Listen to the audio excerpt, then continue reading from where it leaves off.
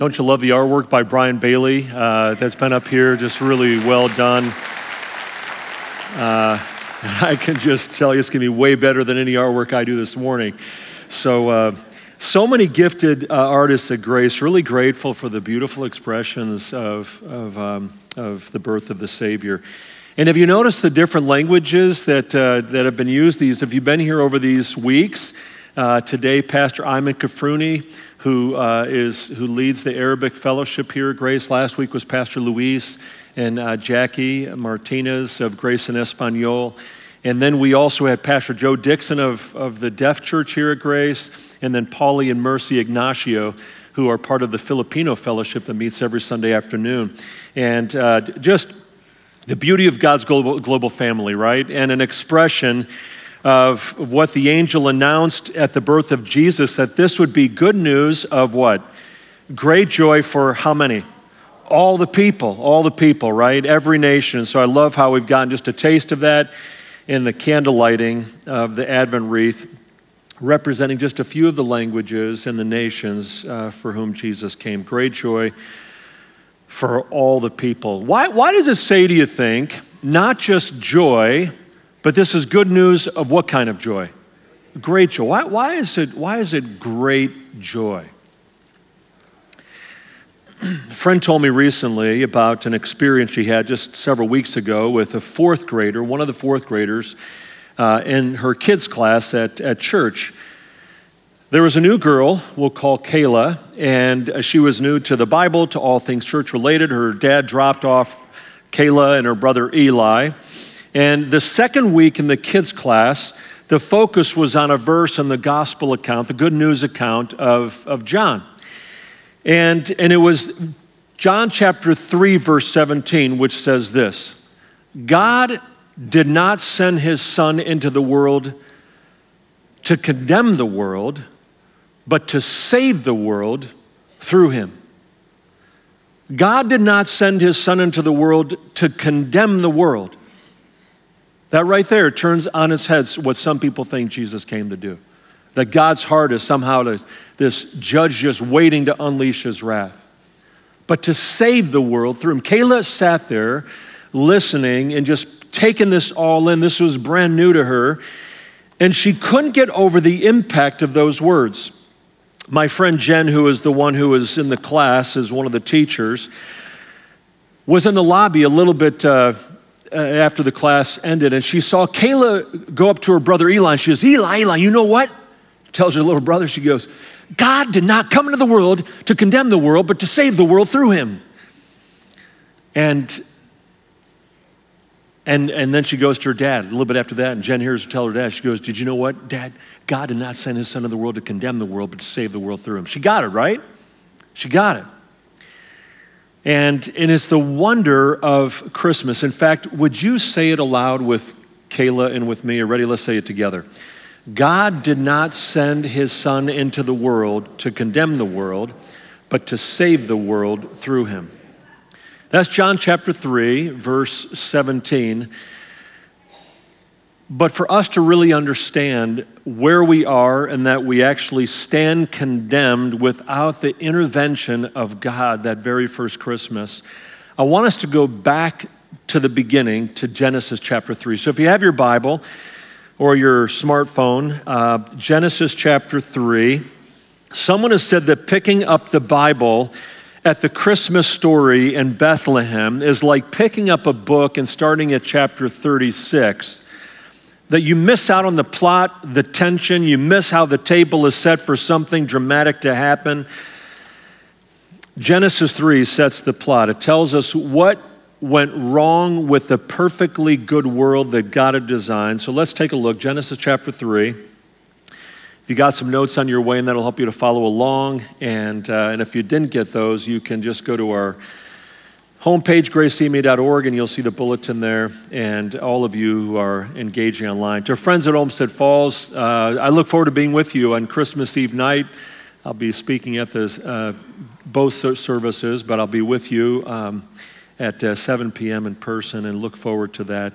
And brothers at Lorraine Correctional, just continue to hear good things God is doing among you as well.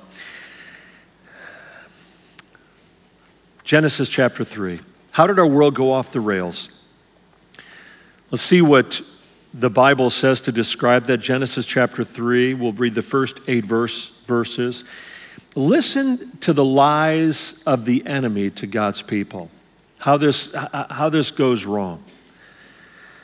Now the serpent, this is an expression of the enemy of our souls, Satan himself. The serpent was more crafty than any of the wild animals the Lord God had made. He said to the woman, did God really say you must not eat from any tree in the garden? That was a lie right there, lie number 1. He didn't say that. The woman said to the serpent, we may eat from fruit from the trees in the garden, but God did say, you must not eat fruit from the tree that is in the middle of the garden, and you must not touch it or you will die. You will not certainly die, the serpent said to the woman, for God knows that when you eat from it, your eyes will be open and you will be like God. Another lie, knowing good and evil. When the woman saw that the fruit of the tree was good for food and pleasing to the eye and also desirable for gaining wisdom, she took some and ate it. She also gave some to her husband who was with her, and he ate it. Then the eyes of both of them were opened, and they realized they were naked. So they sewed fig leaves together and made coverings for themselves. Then the man and his wife heard the sound of the Lord God as he was walking in the garden in the cool of the day, and they what? They hid from the Lord God among the trees of the garden. It's almost comical, isn't it, to think that we can hide from God, and yet all of us in our shame, at some point, we try to create distance between us and God, or we think that somehow, maybe if no one else knows it, maybe God doesn't know it either. We mess up, we feel guilty, and there becomes this distance between us and God. Well, Adam and Eve, they're deceived by the enemy, and you see the devastating results for the forerunners of the human race. There's a curse that just comes over really everything that's good in the world. And really it's what we've inherited as a result of what they did and then how we follow in their steps. And we also act in rebellion. And as a result, there's lots of pain and strife and disappointment, and ultimately there's death. Here's how Genesis 3 ends. If you look at the last couple verses there, verse 23. So the Lord God banished him from the Garden of Eden to work the ground from which he had been taken. After he drove the man out, he placed on the east side of the Garden of Eden cherubim and a flaming sword flashing back and forth to guard the way to the tree of life. They're locked out of the presence of God. It's the worst consequence of all. To have that the very God who created you, who loves you, who has a purpose for your life, and in whose relationship you find your ultimate meaning and purpose, to have that relationship crushed, to be pronounced guilty, to be condemned. That's the result of sin and rebellion. That's how it all begins, and that's the opening chapters, and it's the question that Christmas answers. How? Let's speed ahead to Romans chapter 5, Romans, the 6th book of the New Testament, and see how the New Testament looks back on the crushing blow of this historic event, Adam's sin. Romans 5 in my Bible, the New International Version, says, death through Adam, life through Christ. And here's what we read, the impact of Adam's sin. Romans chapter 5, verse 12 says, when Adam sinned, sin entered the world. Adam's sin brought what? Death. So death spread. It's like this giant infection to everyone for everyone's sin. So it wasn't just that we somehow are unfairly, made guilty because of Adam's sin. We're made guilty because we've all sinned. And then verse 18, you drop down there, it says, one trespass resulted in what? Condemnation for all people. Here's the diagnosis. Here's what happened. We have this perfect God who began it all, and he's just we can say he's good, He's holy. He's perfect. I mean, he's just, in every way, you just say, God is, he didn't just make what was good. He is good. It's taste and see that the Lord he's good. He's utterly perfect. He's pure. He's never sinned. He's never had to regret anything that he's perfect in all of his ways. He doesn't look back and wish he had done something differently. But we in our rebellion, here's what it says about Adam, what we read. That Adam, and I'm going to use a different color here. Here's what Adam did. Adam, because of his sin, was pronounced guilty. And through guilt, we said, came, what entered through sin? Death, that's right. And because of death, there's this eternal separation that if there's no change, that we're going to be locked out of God's presence. And really what you could say is that word that is pronounced in Romans, that we stand condemned. And so there's this horrible separation between us and God, locked out of his presence. And if we were to look and say, this is the problem with our world, that we have this perfectly holy God and who created everything good, and yet through Adam's sin, we have this terminal spiritual disease. We're condemned. We don't like that, but that's what the Bible says about us, that on our own we are condemned. It's a harsh word, isn't it? When you think of a house that's been condemned, what do we mean by that? We mean that a house is deteriorated to the point that there's this immediate danger to the health and the safety of the occupants. It might be structural kind of issues or contamination or some kind of code violations or the roof's ready to fall or whatever it might be. At one point, that house was somebody's dream house, right? It was good. But now it becomes uninhabitable. It's condemned.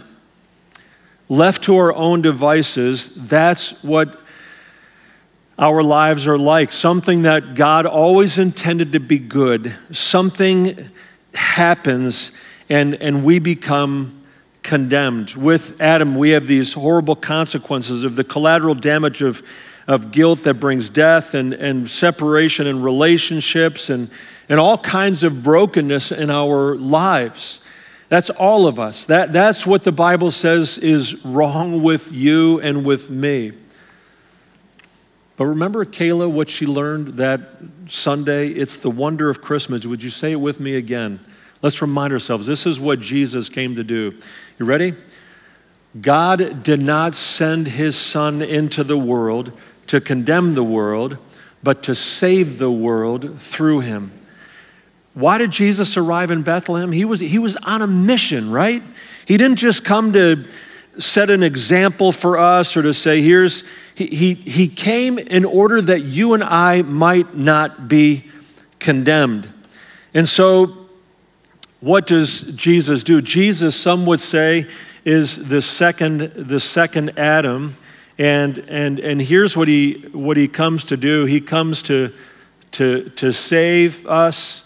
He gives life instead of to replace death. There's a sense of anticipation of eternal joy. He says, I'm going to prepare a home for you. Really, what he does in the end is he makes us right with him. He makes us right with a perfectly holy and perfectly just God. Listen how he goes on here, Paul in Romans chapter 5. He says this in verse 16. He talks about the contrast between this first Adam and the second representative that we can align with.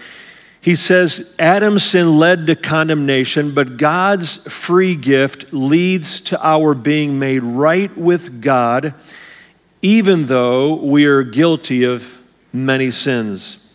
He's saying Jesus takes that chasm between us and our Father, and he brings us together. He reconciles us. And then again, down in verse 18, he says, yes, Adam's one sin brings condemnation for everyone, but Christ's one act of righteousness brings a right relationship with God and new life for everyone. And one more verse, verse 21. So just as sin ruled over all people and brought them to death, now God's wonderful grace rules instead, giving us right standing with God and resulting in eternal life through Jesus Christ our Lord. He says, you can live forever. Instead of eternal separation, there can be eternal joy. Jesus says, I'm going to prepare a place for you. And if I go, I'm going to come back and take you. He says, you can look forward to that. Why? All because of what Jesus has done. What did he do? It's because Jesus would go, and he says that one act of righteousness, that if Adam's one sin of rebellion led to all of this, he says, Jesus, this one act of righteousness, that he would go to the cross, that would lead to us, that he can save us. He gives life. We have the anticipation of eternal joy. He makes us right with our Father in heaven. So why in the world would God do that? What would lead God to come into the brokenness of our world? The biblical record makes it clear. Let's turn to John 3, where we read that first verse. John chapter 3. You might remember that John 3 is the story of a very religious guy, Nicodemus, who comes to Jesus, and Jesus makes it clear that even religious people need to be born again, need to be saved as much as anyone. On their own, even religious people are guilty. They deserve death. They have eternal separation from God. They stand condemned. The outlook is bleak on our own. That's what Jesus, that's what Paul, that's what the testimony of the scriptures are, is that you and I, without left to our own devices, you and I stand condemned. So why would Jesus come for messed up people like us? We're not left guessing. Here's what he says in verse 16. Might be the most well-known verse in our culture. If you watch football today, I don't know, do they still hold up signs sometimes in the end zone or people's eyeliner or whatever? Here's what we read. God, what? So loved the world that he gave his one and only Son, that whoever believes in him shall not perish but have everlasting life. And what's the very next word? The very next verse. God did not send his Son into the world to condemn the world, but that the world might be saved through him. Friends, that's who he is in his nature. And so if we want to add one more word up here, we'd say it's because of his great love. It's because of his that we read even while we were still sinners, Christ what? Christ died for us. He died for us. That his love, Paul says in Ephesians 3, is so wide and so long and so high and so deep. He says it's beyond what we could ever comprehend. That's just who God is in his nature. So he comes at great cost. He comes into our world of condemnation, and he does something that's brutally painful to him. Love is not just soft and cuddly, and we think of a little baby in the manger. It makes painful decisions for people who don't deserve it. You might remember a Peanuts cartoon that pictures Linus looking out the window, and he says, I love mankind. It's just people I can't stand. Do you ever feel that way? I love mankind. It's just the person in my house or the next door cubicle or whatever. It's a lot easier to love the idea of love than to actually love the difficult people who are right in front of us, right? God so loved the world. He loved condemned people. He loved rebellious people. He loved broken people, you and me, that he gave. I think a lot of us at some point in life, we wrestle with the question,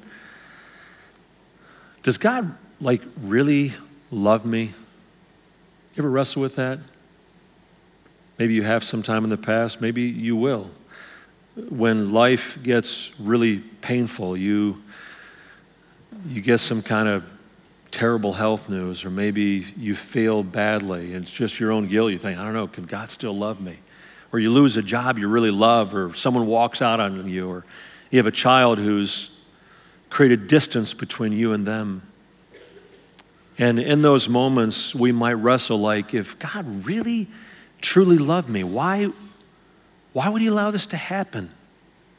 You can believe in God, you can go to church, you can read your Bible, have some understanding of his love, but the belief will be tested. God's love will be put to the test by the trials and the crises of life. At some point we wonder, we go, did God...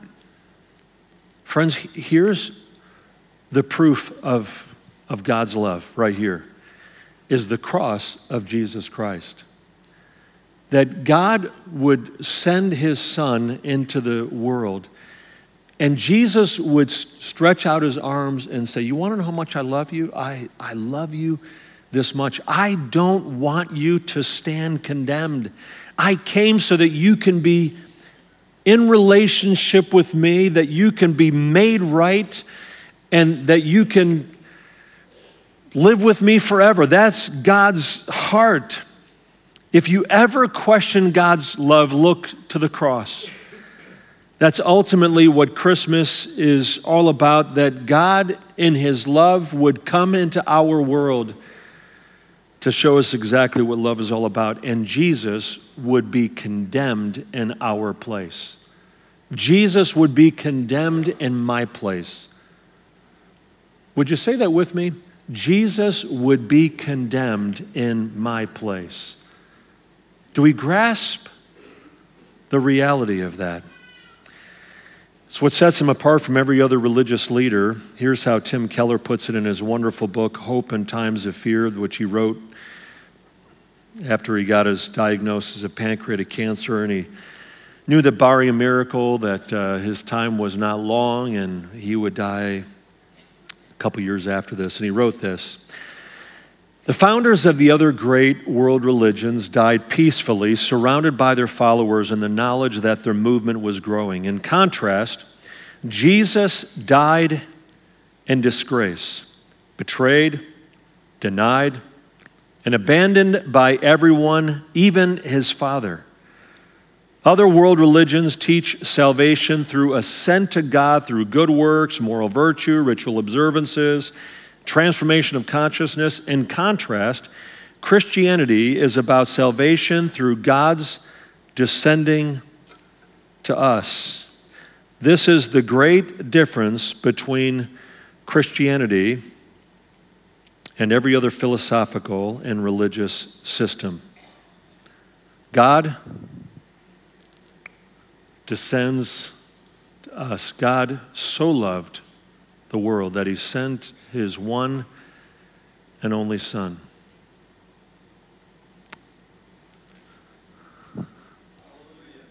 Amen. Such love. Such love. You know, I love the declaration in Romans chapter 8, verse 1. It says this: there is therefore now no what? No condemnation for those who are in Christ Jesus. On our own, condemned. Now, no condemnation for those who are in Christ Jesus. As one person has put it, God exposes sin not to shame us, but to change us. God exposes sin not to shame us, but to change us. There may not be a better Christmas carol to highlight how the gospel changes everything than Charles Wesley's hymn, Hark the Herald Angels Sing. And we sing this: Hail the heaven-born Prince of Peace. Hail the Son of Righteousness. Light and life to all he brings, risen with healing in his wings. Want to sing the next line? Mild he lays his glory by, born that men no more may die, born to raise the sons of earth, born to give them second birth. Hark the herald angels sing, glory to the newborn King. Why did he die? Born so that we wouldn't have to die. Born to give us second birth, a new life. Born so that you and I would not have to be condemned. Why would he do that? All because of love. God demonstrates his love for us in this. While we were still sinners, Christ died for us. So what's our response?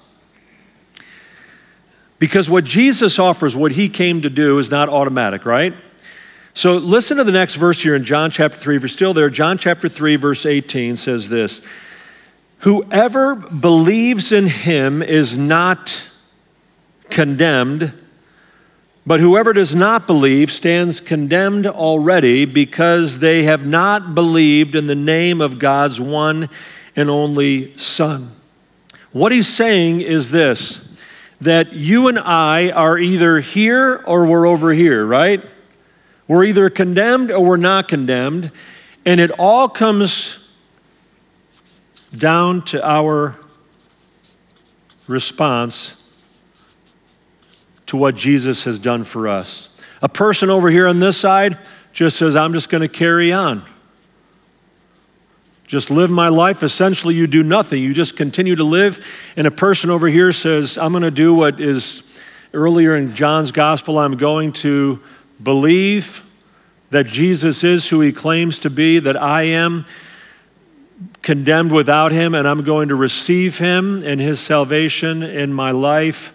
And I'm going to, this is what takes you from here to here. There is now no condemnation for those who are in Christ Jesus. Here's the question. Can you say, I'm in Christ Jesus? I have a relationship with Jesus today. You know, when we follow Jesus, the gospel is this. We are more sinful and flawed in ourselves than we ever dared believe, yet at the same time, we are more loved and accepted in Jesus Christ than we ever dared hope. Friends, at the core, that is the Christmas message. The fourth candle is the candle of love, that God in his love sent his son Jesus to do what you and I couldn't do for ourselves, right? We're stuck. This is who we are. We're separated from God, and the only way is for us to say, Jesus, what you did, you stood condemned in my place. I trust in you. You know, there's this fascinating statement in John's gospel. Jesus had no doubt that his Father loved him. He says it on occasion. In John 10, verse 17, Jesus says, the Father loves me. And we might think, well, of course the Father loves his Son, Jesus. I mean, you love your Son, at least good fathers do, and he's a perfect Father. But do you remember what Jesus says about his love for us when listen to this. In John 15, Jesus says, as the Father has loved me, so what? Have I loved you? Now remain in my love. If you keep my commands, you will remain in my love. Jesus says that he loves you just as the Father loves him. Amazing, isn't it? That you and I would be that loved. God so loved the world that he gave. Jesus so loved as God the Son that he came. And then the Holy Spirit loves us so much that not only does he save us from condemnation, but he remakes us, he restores us, he shapes us to be the person that he always intended for us to be. So he doesn't just take us from death to life and from guilty to being. He says, I want you to become the person. I want you to become more and more like the one who gave his life for you. I want you to become conformed to the image of Jesus. Those who are condemned get a second chance. Reminds me of the Salem jail in Massachusetts that I read about. It opened in 1813. You'll see a picture of it here. And a century later, that was about 30 years ago, but a century later, Harry Houdini staged an escape there, and it was in 1906. In 1984, living conditions were so bad that Detainees said they had to use chamber pots for bathrooms, and a few inmates sued the county. So the jail closed in 1991, condemned, unfit for use. Until then, it was the oldest penitentiary in the United States. Sort of shameful. For the next 20 years, the building was abandoned until it got a second chance. You want to see it today? Developers transformed it into luxury apartments and a restaurant about 10 years ago. From a prison to, I wonder if any of the same people who used to live there, live there today. That's transformation, right? You want to see the before and after together? From condemned to restoration. You might think today, I don't just need a second chance. I need just way more than a second chance. Friends, it's why Jesus came.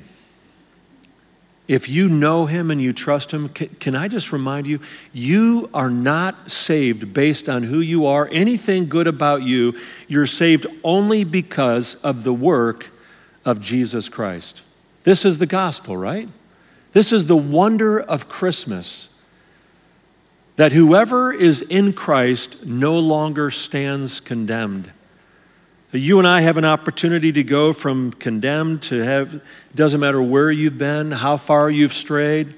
If you've never put your trust in him and think, the enemy's going to lie to you and say, you'll be good. And he's right about that. You'll never be good enough. But you know who has been good enough?